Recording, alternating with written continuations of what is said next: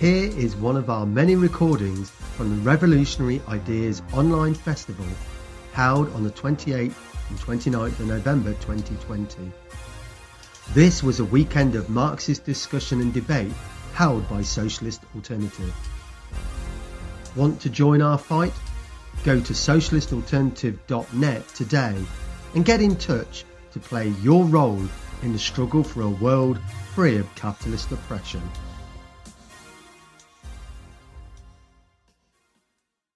What happened to George Floyd is a daily occurrence that happens to Black working people, but also it's a response to the failure of the United States, particularly President Trump, and also the Democratic Party, entire political establishment, in responding to the COVID-19 pandemic, which also cutting through Black working class populations, and is still doing so. A little tidbit: a 14-year-old Black, child, she was killed by COVID-19, but 4 years prior, she was also a victim of police brutality and never got any justice for that kind of police brutality. So that is the country that we live in. And also, 54% of the United States supported the burning down the Minneapolis police station during the height of the rebellion, which is never happened before, and that is not a thing in U.S. society. So for simply the majority of the country to say it's okay for these protesters to burn down the police district is amazing. And also it was led by working class people. It was a multiracial rebellion, but particularly led by the youth. There was really rapid radicalization as we saw really not even just the system, the capitalist system, saying they could do all these things, failing, not just allowing police brutality and racist police to roam the streets, but also the failure of the system to respond to COVID-19, the economic crisis, etc. So there was rapid radicalization that was happening. At the same time, there was also massive police repression, the likes of which the United States would have never seen. Some people have framed it as a police riot coast to coast. For example, in Philadelphia, the city I'm from, there was thousands of protesters went into the highway, and I-676 was just a highway. Police tear gassed the protesters, arrested them, kettled them. There were children there, thousands of people. And discriminative violence in places like in Seattle, in Portland, New York, Oakland, you name a major city, there's most likely massive police repression there on a multiracial crowd. Last phase in Black Lives Matter, it was smaller, and it was predominantly Black people. So it was seen as, oh, Black people, they're these looters. That's why the police is acting so violently. Now it's on a nationwide level to multiracial crowds, kind of show that the police are on the other side. And so it's like working people on one side and the police on the other. And we saw that most in Portland with the Moms for Black Lives and stuff like that. SA, my organization, Socialist Alternative, we intervene across many protests and across the country. One of the most particular examples is Kshama Sawant in Seattle, a city councilor, independent from the Democratic Republican Party, the only Marxist city councilor in Seattle, connected the Tax Amazon campaign, which we have, which is long story short, which one was basically getting $200 million per year. I think the total amount is $2 billion in a certain time frame from Amazon, putting it to affordable housing, putting it to Green New Deal, et cetera, demands for working people. And it connected that with the main demand of the movement, defunding the police and giving that to communities, to working people, because the police department's budgets in the United States is almost comically overflated over social services. For example, in Philadelphia, the city's department has a budget of around $80 million. The Philadelphia Police Department has a budget of $700 million. That is the amount of budget that a lot of these police departments have. In Los Angeles, I think it's around $2 billion.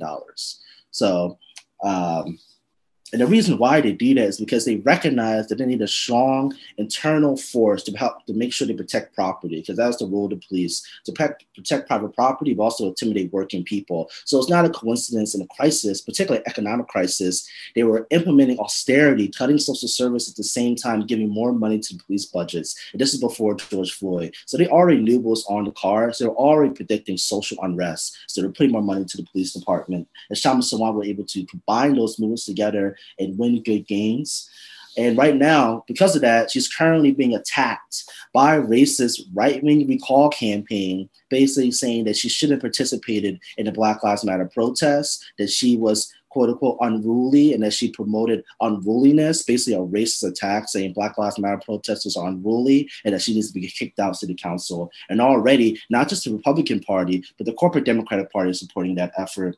In Minneapolis, Comrades led the way in workplace action. Adam Birch, you probably saw him in a Jacobin article that was released, I think, a couple months ago. They worked in the public transit union, and during the height of the rebellion in Minneapolis, the police demanded, and which they could do in the United States, demand that all the public transit buses go into the city and help them arrest protesters. Basically, let us use your buses so we can bring mass load of protesters, arrest them, and put them in the jails. Adam Birch and Comrades and also workers in that public transit union said, no, we will not do that. They released a statement, which was very huge because you imagine the police had nowhere to put these protesters. Even if they did arrest them, so they basically had to leave the city, allow working people to control Minneapolis for a good period of time. So it was really a massive development. And when I went to Minneapolis, there were signs that said, thank you, Minneapolis bus drivers. It was a clear effect on consciousness. It also showed, can you imagine a workplace action, decisive workplace action like that, actually helping the movement, not just like, we support you, but like, we support you, we're going to leave material support to that, really showing like the power of the working class. And other places as well, we led protests. In Philadelphia, we led a 2,000 person protest. In other cities, we led similar number of protests. We built campaigns. I can't talk about this a lot because it's a long story, but Pittsburgh also has a campaign. Our Pittsburgh branch has a campaign called Stop the Station, which is combining Black Lives Matter, also anti-gentrification, because they're trying to build a $200-something million police station in Pittsburgh and evicting working class people. And generally our demands were these three things: defunding the police, and this would by how much depending on the local situation.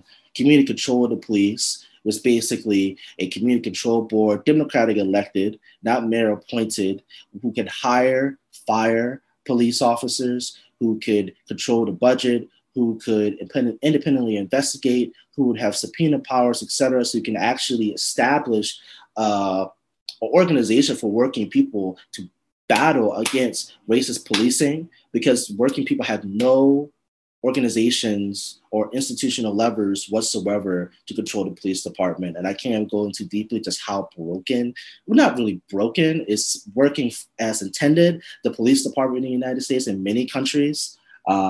But long story short is that working people have no say whatsoever what the police do in the communities, and building a democratic elected community control board to combine community mass meetings will be the way forward, allowing working people at least have some sort of leverage and build power in their communities. And also, obviously, that will call for who will sit on these bodies. We can't just have anyone. We can't just have a Democrat or Republican. It will call for independent working class people. It will call for really a new working class party, independent from the Democrat Republican Party, that can not just run in elections, but it can be a hub for social movements like Black Lives Matter, like the union movement, like the Green New Deal, et cetera. It could be a vehicle for struggle, because it's being seen clearly now, as I move to the next part, why that is necessary. The U.S. Black Lives Matter movement does have one weakness, and that is the weakness to neoliberal corporate identity politics. When I say that, I do not mean everyone in the Black Lives Matter movement agrees with corporate ID politics. No.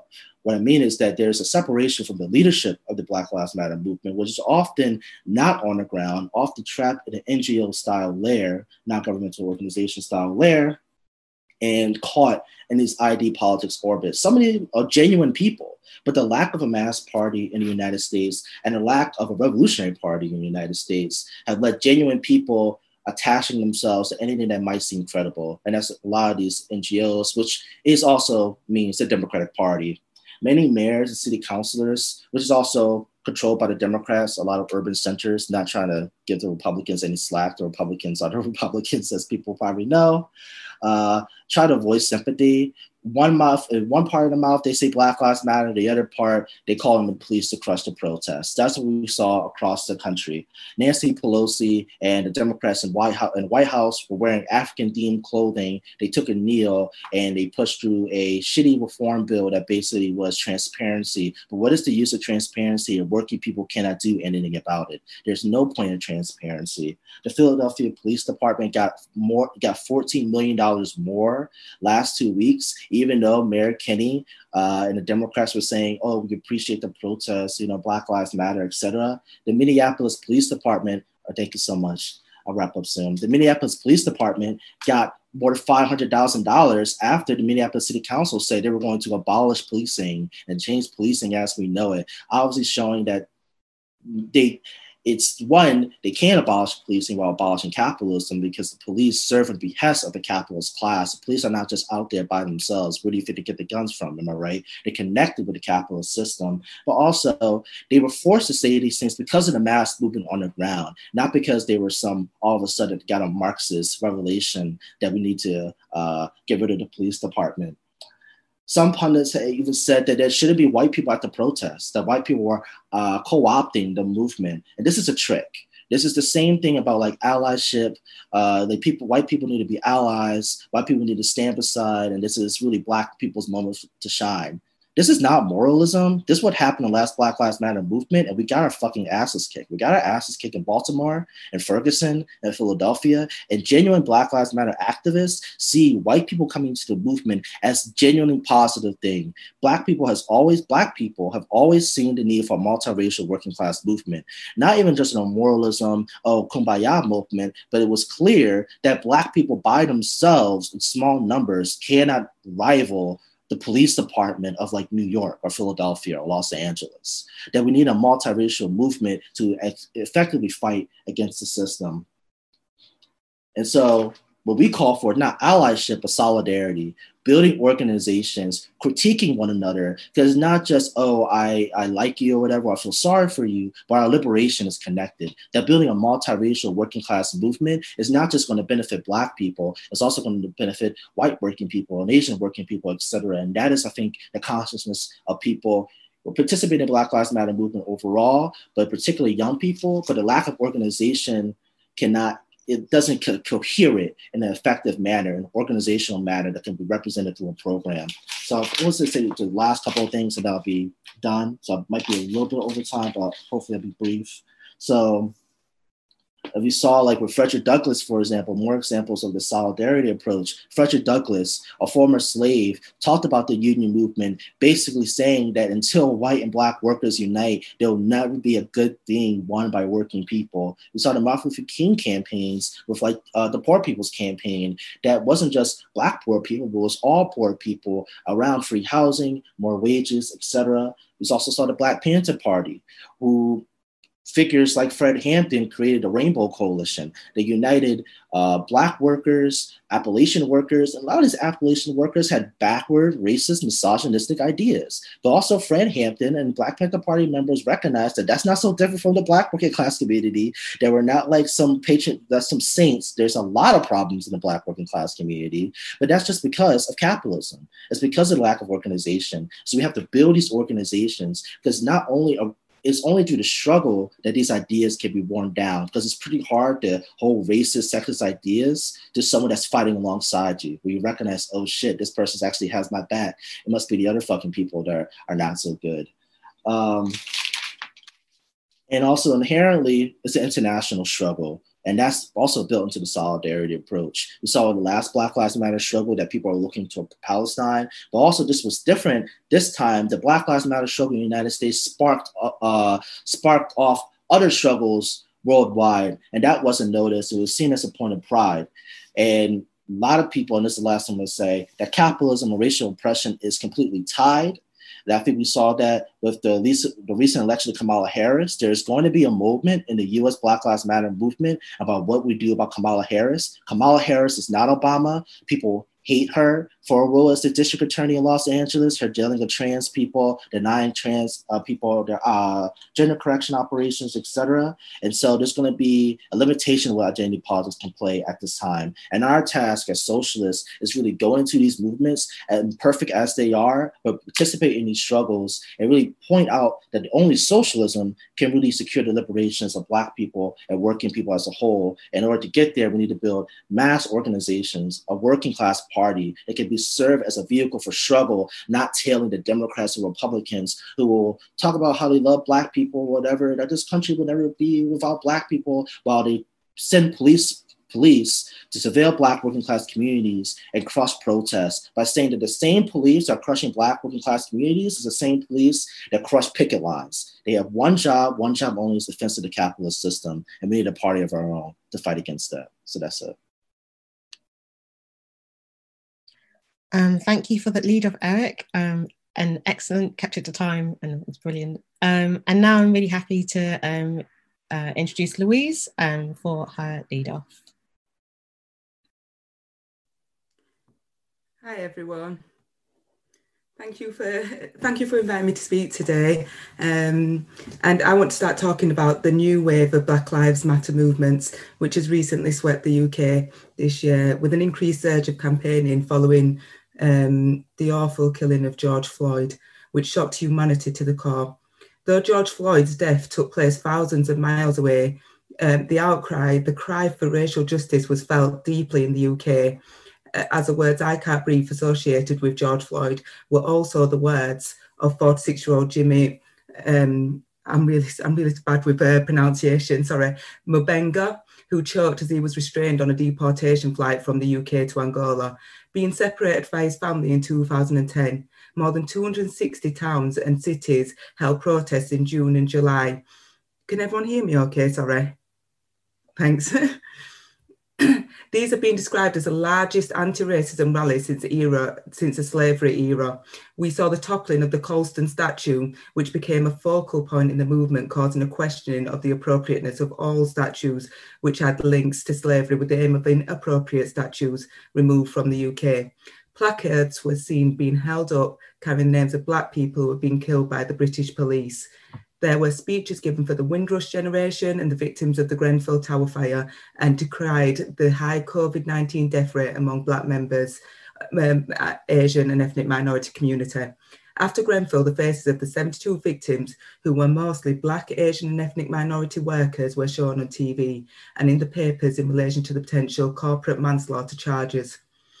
There were public and media outcry regarding the fact that these individuals appear to have been considered dispensable by the ruling elite.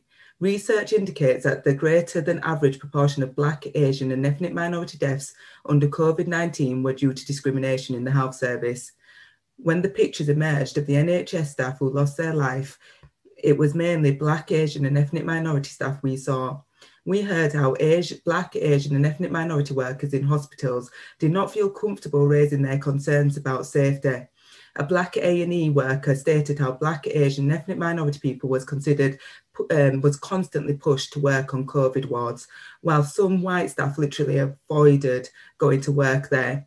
We heard of the Black pregnant nurse who died after contracting COVID-19 at 35 weeks pregnant, and the inquest into the failing of her treatment while ill.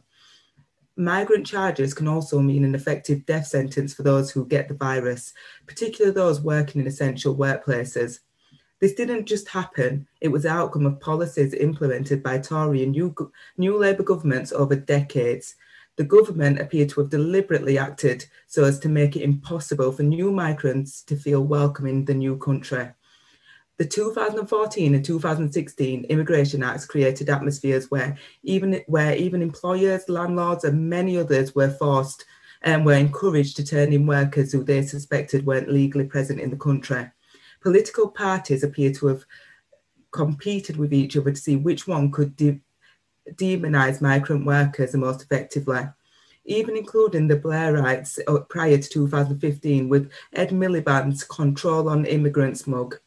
These Immigration Acts is also what caused the Windrush generation to then have to prove they were citizens. The government had no records of their arrival. They had been Commonwealth citizens so automatically granted citizenship. This was a cruel game where the impossible was demanded. Migrants who had lived legally for decades emigrated from Commonwealth countries, and many of whom had built and maintained the NHS, worked jobs on low pay to keep the economy running for decades after World War II, told they had no right to stay. Some stripped of medical care, state support and benefits. Death toll of this policy is still not announced. The government knew this and carried on regardless. And I can tell you, as a daughter of a Windrush scandal victim, just how bad this policy was. And my father was one of the lucky ones, and I say that term very lightly. He suddenly lost his job as he was told he no longer had the right papers to work. He was forced to go and sign on, which under the conditions of signing on, as some people may know, you have to actively look for work. He had to apply for jobs. Sometimes he would be successful and work from anywhere between 2 days and several weeks until hearing the same words of not having the correct papers, which continued for years up until he retired. He sought help from several solicitors, collating evidence from school certificates, doctors and dentist records, bills, birth certificate. He got a copy of his boarding pass from the boat he came on in 1957, but no solicitor knew what to do. He suddenly received a letter from the government a couple of years ago stating he was going to be deported. Although he had heard a few of his friends had been deported, he thought it was a joke. Since he'd lived in this country for years, he'd had no trouble, he'd never been in trouble with the police. So he thought it was something that me and my brother had wrote as a joke. And it wasn't until me and my brother took him to a solicitor's the next day, and he was told that this is serious and this is going to happen. And their advice was, you need to go into hiding, that he took it seriously. And even though there was a compensation scheme for the victims of this, only 12% of victims claiming compensation have received payouts so far. There is now a new inquiry launched into the compensation scheme amid concerns that the victims have experienced serious delays and problems with this claim. In recent years, we have seen the government deport dozens of people to Jamaica who had already served time for mostly small-scale crimes. It's been reported that more than 50% of these have died following their deportation, which is why there has been an uproar in the chartered scheduled flight to deport more people to Jamaica next week. This is why the unions have to be absolutely central to the fight against systemic racism, and the socialists work in the union to ensure they take this up. There are a number of disparities in recent history against racist bullying from management, but clearly the union leaders are not doing anywhere near enough to organise migrant workers to defend their rights in the workplace. So new unions springing up like UVW and IWGB have done it instead, where we have seen outsourced cleaners at the University of London winning a 10-year battle to be recognised as staff. As Socialist Alternative, we need to fight for the teaching of the history of racism and empire in our schools. We need to see mass trade union campaigns for recruitment of migrant workers. We need to fight for union rights for migrants in both the public and private sector to end the pitting of workers against one another. We need mass protests organised by the unions and anti-racist groups against all threatened deportations. We need to see the closure of all detention centres immediately, give all detainees and illegal migrants full amnesty with rights to work and join unions. There is no iron distinction between the fight against racist oppression and class struggle more generally. To say one has to take priority over the other is missing the point about how they have to feed into one another as part of the overall struggle against the capitalist system and its effect on workers, Black, Asian and ethnic minority people and all those oppressed. And it's really important that although we are, in a pandemic now with COVID-19, it's important that we all take action still and fight against these. Thank you.